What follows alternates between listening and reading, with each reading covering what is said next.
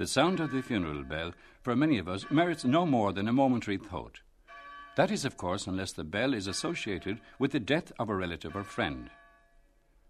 The census figures indicate that about 33,000 people are put under the clay every year in the Republic. But there are no figures available that reveal the number of people left behind by those who died, and who are deeply affected emotionally and perhaps financially because a close relative or friend has passed on. At a guess, it would be safe to say that an average of 3 people are greatly saddened by any one person's death. So about 100,000 people are bereaved annually in the 26 counties. Up to 70 or 80 years ago, most children could expect to lose a brother or sister at some time. But nowadays, it is quite common for a person to reach middle age without ever having been close to someone who has died.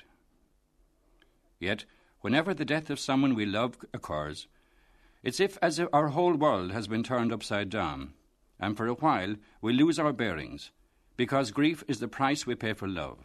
It's the cost of commitment. The loss and deprivation caused by bereavement vary from person to person, depending on different circumstances. Yet experts tell us that grief does follow a fairly standard pattern. And in this programme, we'll hear how some people reacted to the crisis of bereavement. Margaret was a young married woman with a family. One evening, she was out walking with her husband, and he said he didn't feel too good. And when they came home, he lay on the bed for a while. I gave him his cup of tea and 2 Aspiros, and that was about 6:30 on a Sunday night, which Sunday it was. And then I went to put one of the little fellas to bed. Donner was 3. I carried him up the stairs, and I knew my husband was dead. He had a heart attack. I didn't know at the time it was a heart attack, but his eyes was gone and the book was on his chest. So I ran out in the street looking for a priest or a doctor on a Sunday, and I couldn't get one. And my brother-in-law seemed to just be visiting me, and he ran up to Danny to try and do something for him, but he couldn't. And when I went to get the doctor said I'd have to get the police in. You see, they couldn't move him or anything like that. Of course, when I got the death certificate here, he was coronation posts. So that was my first, thing. So at that time, I nearly lost my reason. I left my home. I gave up my house in Whitehall, and I moved down. But it didn't work out down to my mummy. So I stuck that for a few years with the 4 little children. I walked and everything like that, and then I met my second husband. And we came up here and we lived up here. And if Margaret's description of the loss of her husband seems matter-of-fact now, that's because another blow was to come that dulled her earlier memories. So anyway, I got on up here now. It wasn't too bad. And the children were going to school. I had 3 more children. That was 7 children I had here. Now I sent my son down there to St. David's, and he was very good boy, and I reared him till he was 20 years of age, and he got a job in telecommunications, and he was doing very well, and he was down the country all the time, and he only came up for weekends. So which weekend in 1975 he came up on a Friday night, and he babysat for him and I to go out. On Saturday night he got ready to go out. He went down to his girlfriend's for his tea.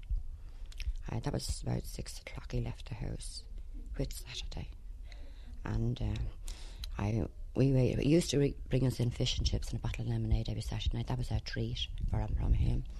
And I waited here till about 12:30, and I said to my husband, I said, "Oh look, I'm not waiting anymore. I'm going up to bed." So we went up to bed, and I must have went to sleep, but I heard terrible noises and talk and men's voices, and I jumped out of bed and looked out the window, and here I sees the squad car with the police outside, and I knew there was something wrong. And I had another boy out as well. The other fellow was out too at a dance, and I thought maybe they were in a fight. Naturally, like with boys, that was when I saw the police and everything around. And I got up and I ran down the stairs, and my other son, he was only 17, he was in the hall with something behind his back, and I said, what's wrong? He was terrible white. I said, "What's wrong with you?" And I said, "Where's my other fella?" And I said, "Where's Paul?" And he said, "Mommy, there's something wrong with him. He met in an accident." And I said, "What's that behind your back?" And it was his shoe. It was all bits, his new shoe. And my husband and Don went in the squad car to the National Hospital. Now, I only thought he was like hurt. I didn't know he was gone. And that was 5 o'clock in the morning. So I lay there in that sofa until they came back. And my husband went into my next door neighbour first. I believe he was broken-hearted. He was crying in there and said, how will I go in and tell her? How will I go in and tell her? So anyway, he came in here and he said, he's gone. I couldn't believe it. I didn't know what to do, so they got the doctor for me. And he put me on, the tablets, the Valium. It calmed me down. But I can't, even going to the funeral, what I used to do is I block my mind. Like, there's an awful lot of people there. He was the first teenager to be killed up here. And the chapel was absolutely packed. And you're kind of blank. You don't remember even what people are saying to you, like with the shock and everything like that. So anyway, I got through the funeral. I got through all that. But I used to take kind of weaknesses. I was taking weaknesses and blackouts and things like that. And one day I was very bad. I put the 2 wardrobes up to the bedroom door. I wouldn't let anyone in. I was going to end it all. But you really felt like ending it, did you? I did, yeah. Was that long after the funeral? A week after. And the 2 wardrobes, the small one and the big one, I pushed them. And it was not my girl was roaring, crying. They were my husband tried to put his shoulder to the door, but he couldn't get in. And it was the next door neighbour, not that neighbour. My neighbours are very good. It was that neighbour there that came in, and she tried to coax me, come out, you won't. But I did. I said, I'll end it all, I said. And what were you going to do? Were you going to take an overdose or something? I had the tablets, I had them. And I had them all up in my handbag. And I was saying, I'll take it. And what good is living after rearing your child so far and after rearing them so hard? Like, to think that God took him. But you see, my husband used to say to me, he didn't take him. He didn't want him. God didn't want him. It was an accident, like. So then I'd say, well, he should be here with me. Like, but however, I pulled through that, and it was that was summer of 75, was a beautiful summer. It was the nicest summer we had. And I would try to go to the seaside with my 3 small ones and him. He took it. He had to stay to work, I think it was 6 weeks. And he kept saying, I must go back to work. I couldn't stay in the house on my own. I wouldn't answer the door. That's the way the fright gets you. Even now, tonight, I'd look through the Venetian blinds, and I'd dread the police. Once I see the police, I know it's trouble coming to me. And it's always fatal. It's never like, oh, well, even if, yes, they were in a fight, it's always like, any time the police came to my door, my son was dead, or my husband was dead when he came. But I tried to pull myself together anyway for the children. I even used to go out, and I used to go out with him for a drink. I love a glass of stout. That's my favourite. I take 3 glasses of stout any time he brought me out. And even in the pub, all of a sudden I'd be just crying. And he'd say, don't be crying, Peggy, because people looking at you, thinking that we're unhappy. And I'd say, well, I'm just crying. And another thing I cry for is when I see the fellas now that are my son's age, and they're married, and they've wives, or even if they're never married, they're walking in and out, and he's gone. And I don't know how anyone gets over it. You say that, but I did. I got over it. As a matter of fact, I didn't go to Mass either. I wouldn't go. Nobody passed any remark in the home, of course. They ignored me, kind of. They never said to me, are you going to go, or did you go? So in the end, then I kind of went back myself. Like, of course, I said to myself, no, nobody's taking any notice of me, so I'll have to kind of pull myself together. Another thing too, I wouldn't wash my face. And when my kids come in from school, and when he'd come in from work, he'd ignore me. I'd have no dinner for him. But he'd never say, where's the dinner? Just like that. And then in the end, I knew I was hurting them as much as I was hurting myself. And there's Paul there. And I picked myself up, and I started to go to the church again, and I got my hair cut, and I went out at him, and I wasn't as bad. I know I really pulled myself together. Was this now a long time afterwards that you started to pick up again? No, it was about 3 months. I was really bad now for really 3 months. And another thing about it too, when the small ones would say, who are you crying over? What are you crying for now? That I kind of stopped it and tried to clean the house. The house and all was neglected now, and I wouldn't do anything, just sit and cry and smoke. And so I pulled myself together, and oh yes, my husband brought me on a holiday. As a matter of fact, I didn't even want to go to, and I gave him no thanks for doing it. And then I realised that he was suffering just as much as me. Like I mean, he felt the hurt just as much as me. So then I realised, and I picked myself up and I got cleaned the house. I used to even do a little bit of the garden and things like that. I got on terrific. And every day I was getting better. I went back to Mass and I prayed for him, and I thought it was terrific. And then that was 5 years ago.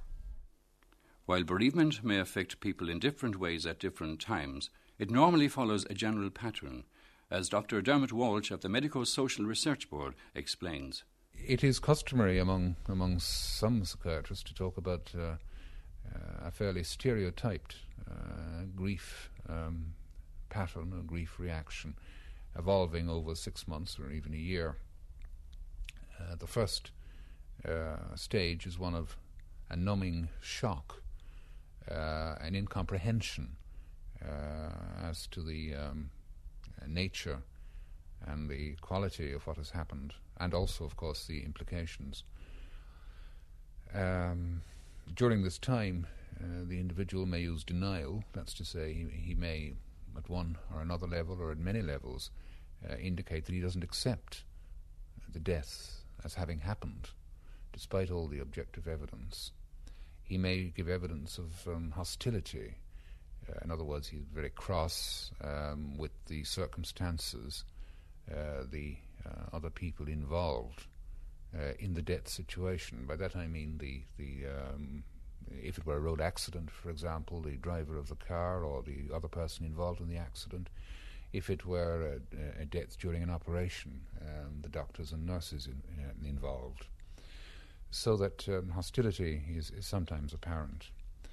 Another phenomenon which is often seen is that of a state of quasi-automatism. That is to say, the individual seems to go around as if in a dream or if in a daze, performing routine functions in a very stereotypic fashion, almost without the intervention of consciousness.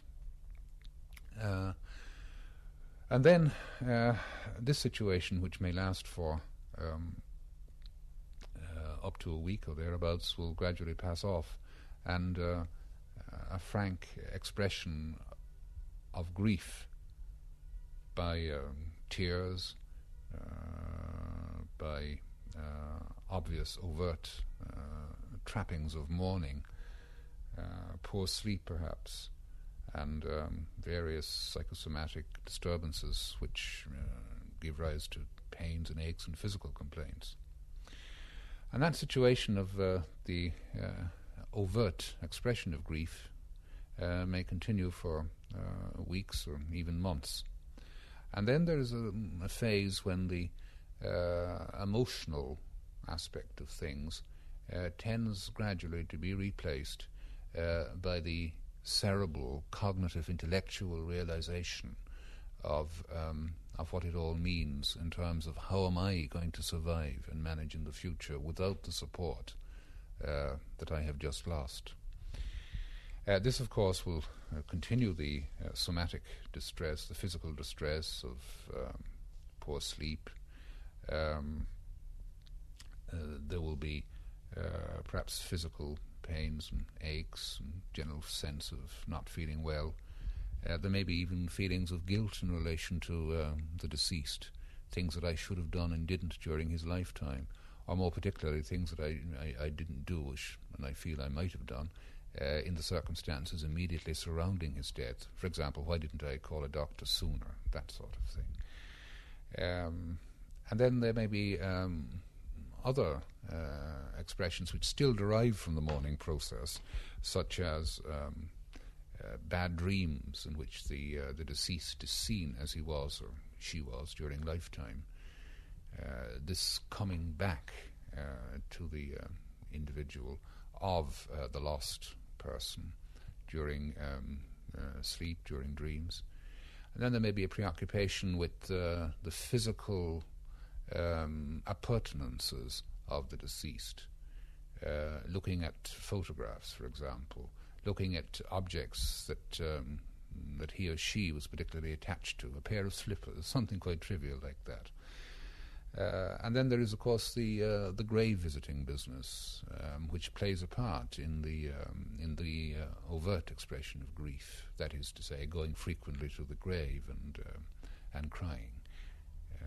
Of course, there'll be differences between the sexes. Men and women express their emotions differently, and we could expect that there'll be more overt grief expression among women than among men, who are expected in our culture to have a stiff upper lip.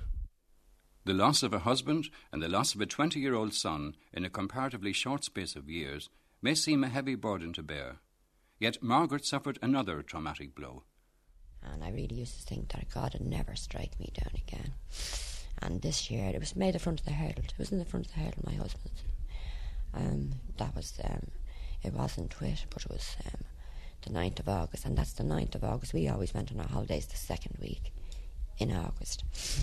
And that was the week for the last 4 years we were gone. That was the Saturday we used to go. And he went out to work. As a matter of fact, see, he was 2 years out of work. This was your second husband? Yes, second husband. He was 2 years out of work. No, through no fault of his own. He was made redundant. And he was getting casual jobs, this, that and the other. And he went into this one. And he really thought it was terrific. And he was working his holidays for me. And he said to me, I didn't want him to go into work a Saturday morning. And I said to him, don't bother your head going in. You think we were hungry, which we weren't. I said, you're after doing enough. I said, we have enough. Only you take the Saturday off. And he said, no. He was working Saturday and Sunday. He said, no, I won't. And I said to him, no, says he, I'll take it next week off a day now, and I'll bring you into town, and I'll get you a tea out, and I'll get the kids wherever we want to get. As a matter of fact, he was buying me a new suite. And I said to him, all right, that's satisfying. I said, yes, that'll do. So he went in, and he got up, and he left the house. As a matter of fact, he was terrific. I just showed you, like, you don't know. He used to walk to work sometimes. He was that agile, walk. And he'd be forced outside Melbourne Street Chapel, and if he was there, he'd got mass. So he took a pint and everything. He was no angel. But he left the house, and that was my last words to him. And at 10 to 12, we were at being up at the shopping centre. And it was a lovely day too. I only had one son with me, the youngest fella here. And we came down here. There was only him and I in the house. And he looked out the window, and he said, oh, Mommy, the police are at the door. And I said, oh, the police are at the door. What would the police want of me? I do nothing. I did nothing on them, and neither did your daddy. And I know, I said, none of you are in trouble. And he was walking up. I said, you know, this is the wrong address. They're looking for somebody else. I was real cheeky going saying, not here. And immediately he said the name. I knew, because it's an unusual name. And he said, your husband has met in an accident. And I got all stuttery. And I nearly died. And I knew that he was unconscious, because he would have never sent the police here, because Mrs. Starr was a phone. And I know that once I saw the police, I dread them. And I said, is he bad? And he said, you're to come immediately. So I wasn't able to. I went over to Mrs. the girl next door, and her husband was there, and he ran through to the hospital, and the word came back that I was to come immediately. So my next door neighbour, which he was very good, I don't know what to do only for him, and my youngest, the other son, he was coming from work. He said, I'll go with you, Mommy. And I said, I needn't. And I really didn't think at that time it was bad. I said, no. I said, it'll be all right. I'll go myself. I'll see him. And anyway, we went to the hospital. And when I went into the hospital through the clinic doors, or to the outpatients, I saw a sister at the desk. And there was my son and my next door neighbour and me. And I knew. She must have known who I was, but as soon as she saw me, she just left everything and walked straight over to me. And I knew then. She said, oh, come on in here. She ushered me into a private room. And she said, I have terrible news for you. She said, your husband is dead. And I needn't tell you. I threw myself on the floor. He wanted to keep me in. I said, if you keep me in, I'll jump out that window. I'll end it all. Now, this sister didn't even know what happened to me previously. She thought that I was just a kind of an actress or something like that. She didn't know what was that hit me before. And my next door neighbour, he didn't even know what to do. He was crying. He just didn't know what to do. So she said, we'll have to keep her in. I said, no, you're not keeping me in. I'll kill myself, I said. And she said, she may brought me a lovely cup of tea. Now, they were very nice to me. They just couldn't do enough for me. and she gave me an injection to calm me down for 6 hours. So they kept me in for about an hour, and my neighbour and my son, my poor son, he was just broken hearted. He was in a corner just crying like a 2-year-old. He just couldn't believe that we're at the meeting again. And we came home, and my next door neighbour brought me in here to their house, and that girl in there in the kitchen now, she doesn't know. You couldn't know what to say to me. Nobody knew what to say to me. As a matter of fact, my neighbours, they're only talking to me now because they said when they see me they ran the other way, because do you know what, people just didn't know what to say to me. And you know what, I had 3 priests over me. Even the priests couldn't give me consolation. They just they kept saying, my sisters came up, they just didn't know what to say to me. The problems facing the bereaved person depend on age, marital status, material circumstances, and many other factors, as well as the emotional disturbance. The pattern I have described, of course, is a fairly general one, but I think one should make it clear that circumstances are very important.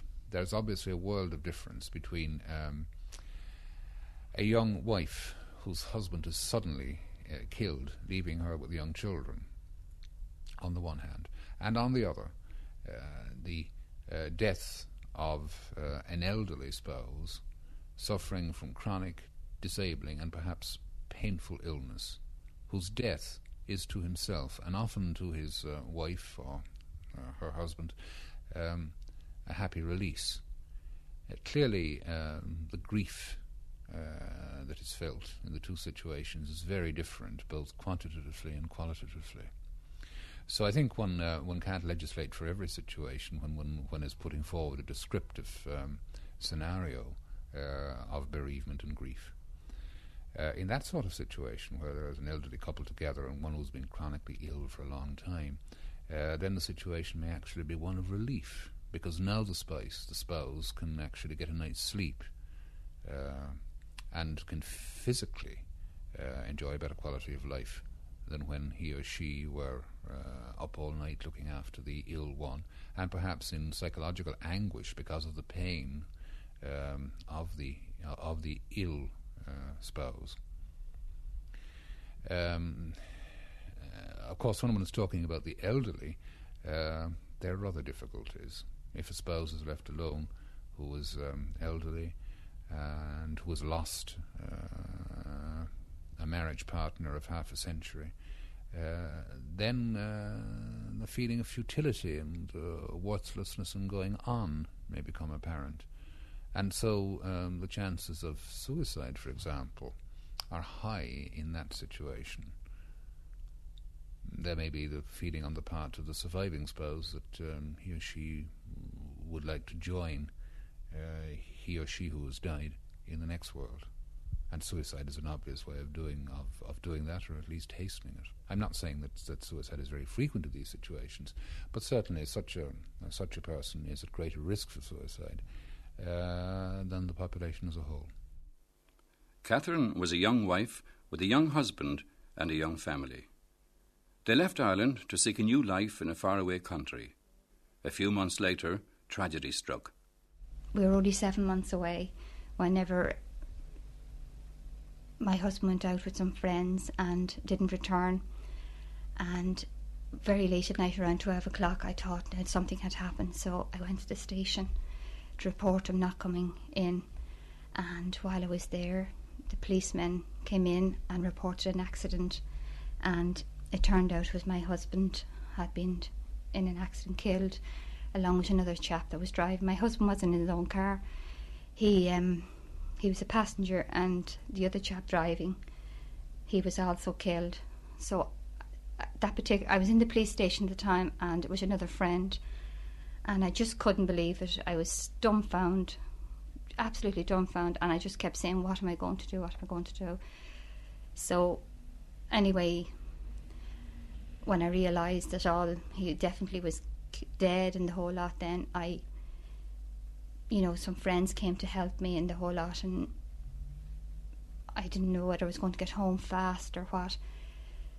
I was so shocked. I was just depending on other people to help me, you know. So I've been to a priest and the whole lot, an Irish priest, and he thought that the best thing for me to do would I consider have my husband cremated and have the ashes brought home and buried in the normal way. When I thought about it then, I hadn't much of a choice, so I thought, well, it was the best thing to do for myself and the children in my life. And as time went on, I just bought a house and the whole lot and tried to settle in. But I can't accept my husband's death at all. There's no way I can accept my husband's death. I feel that I've been deprived of life, and I feel that the children are deprived, and you know, there's so much involved when you haven't got your husband. And I think with children you do need a man around the house.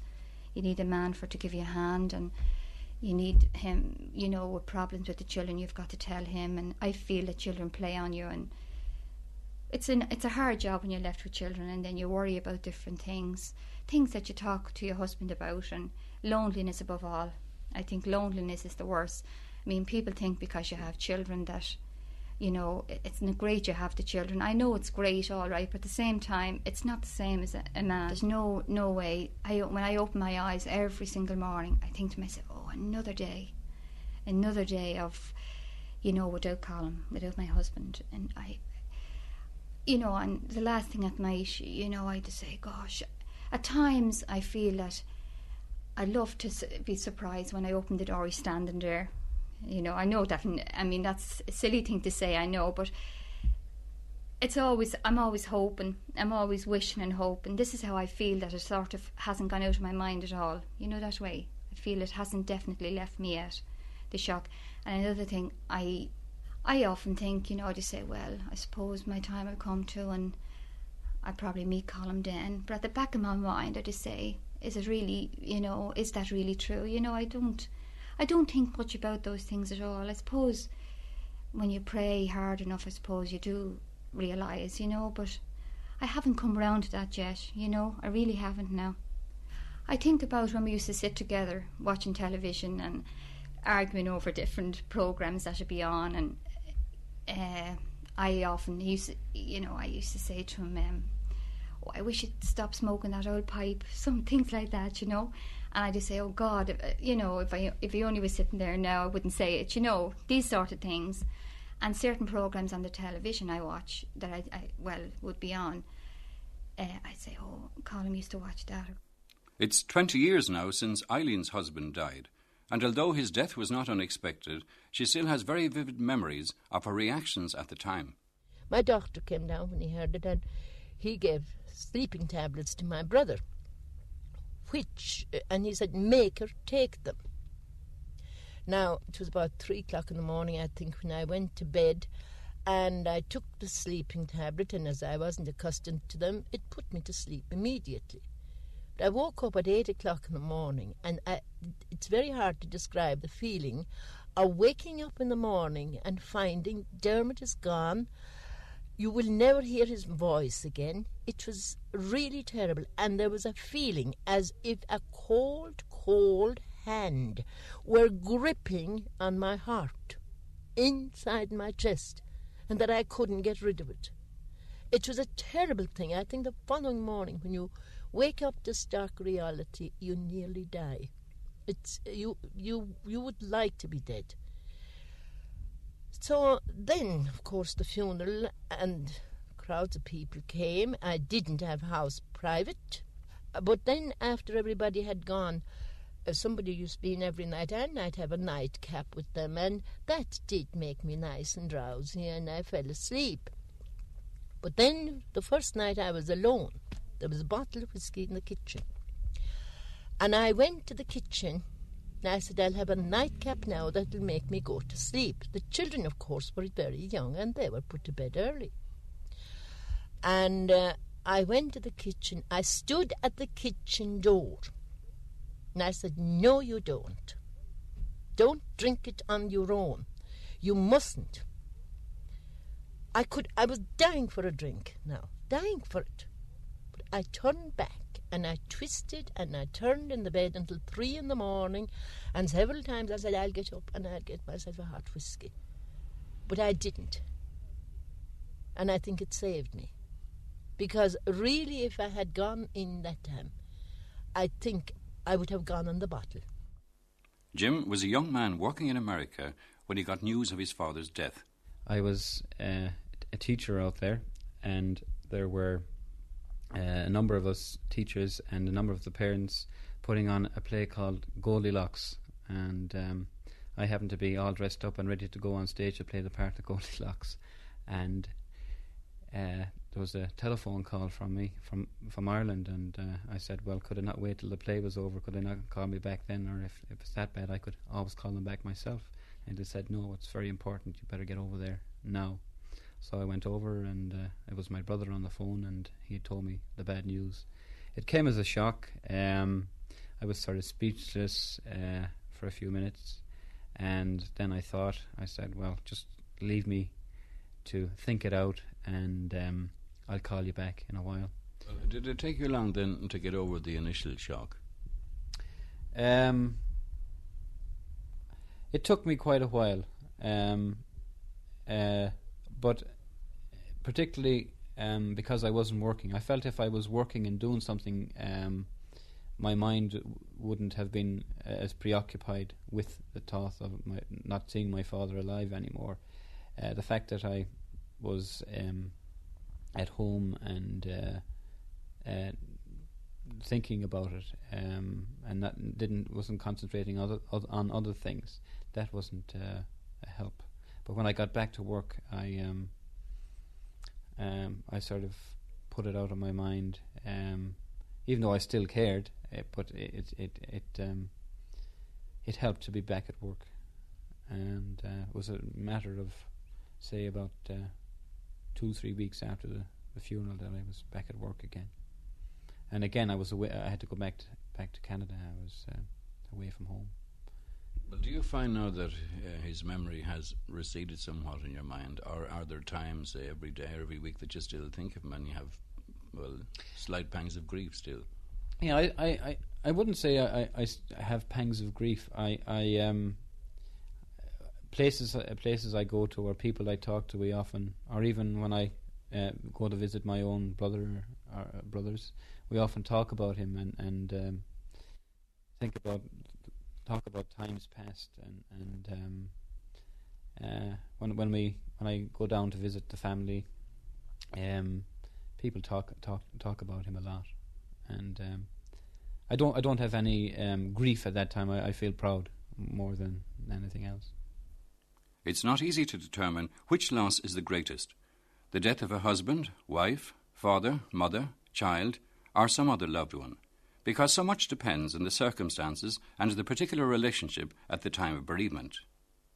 But Margaret, who lost 2 husbands and a son, is definite about her feelings. He's part of you. I mean, your husband is your best friend you have. I'll say that, or vice versa. He's your mate. But your child is part of you. And that's why people cry over children that they're only maybe 2 or 3 hours in your arms, but they're still part of you. And that's why your child is the worst. It's the hardest to bear. I think so, anyway. And when you're thinking of the 3 losses still after this space of time, it's the son that gives you the greatest feeling of grief. Yes. He gives me worse grief than any of the rest of them, because he was so young too, youth. He wasn't sick. Even I said, when the priest was saying to me, I said, even if he was sick, and or even if he was injured, and the doctors in the hospital say, well, he only has 3 or 4 days. But you see, I never even had time to talk to my son. Only when he said bye to me at 6:30. And that's the terrible thing. And it's the irony of it. And of course they wouldn't let me look at him. They said there was nothing wrong with him, but I don't believe that. But they wouldn't let me into the... Well, he was knocked down by a car crossing the road. Crossing the road, yes. And he was, I think it was his head injuries. That's what's on the death certificate. It was his head that got it. Otherwise, they said there was nothing wrong with him. But now I don't believe that, because they wouldn't let me look at him. They wouldn't let me look at my husband either. I never saw them, because I don't know why. Why do people do that? Funeral director Frank Jennings has seen the many facets of bereavement over a long period. Yet he still finds it difficult to determine the extent of grief caused by any particular death. I don't really know. You see, people are composed of so many things. We're all individuals. Some of us, as you said to me earlier, just don't seem to be able to cope at all. Others seem a little less emotional. So to some people, the death of a close relative is something they can carry on with, that they can manage. To others, it's a shattering of everything they knew, and it affects them so terribly that it's quite frightening. Certainly, a child's death is more sentimental. But you know, I think people tend to get over a child's death because the child hasn't become a part of their living so much. It hasn't become a breadwinner or somebody they totally depended on. It's somebody they certainly loved, but they tend to place that sort of an emotion in a glass case and remember it for the rest of their lives.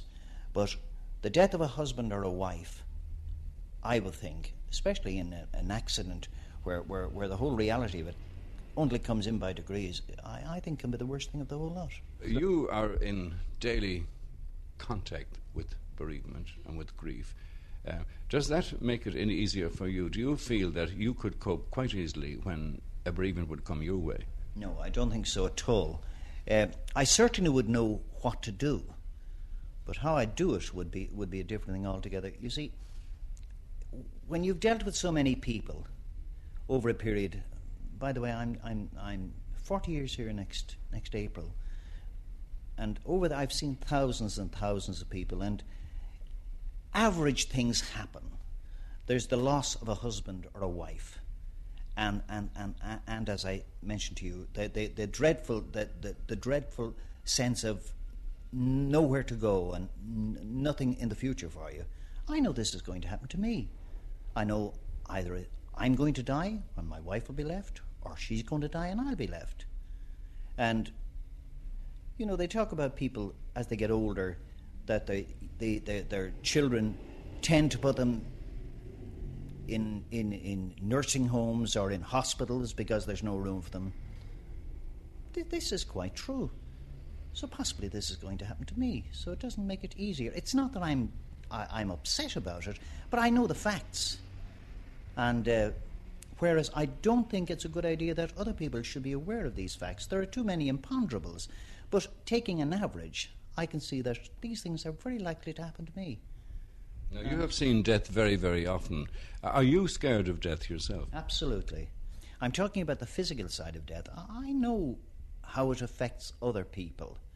And whether it's my death or somebody in my family, I know from their experience how I'm going to feel. So yes, I am. I'm quite frightened of it.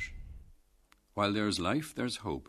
And the passage of time alleviates many of the more painful pangs of grief, even for distressed people like Margaret.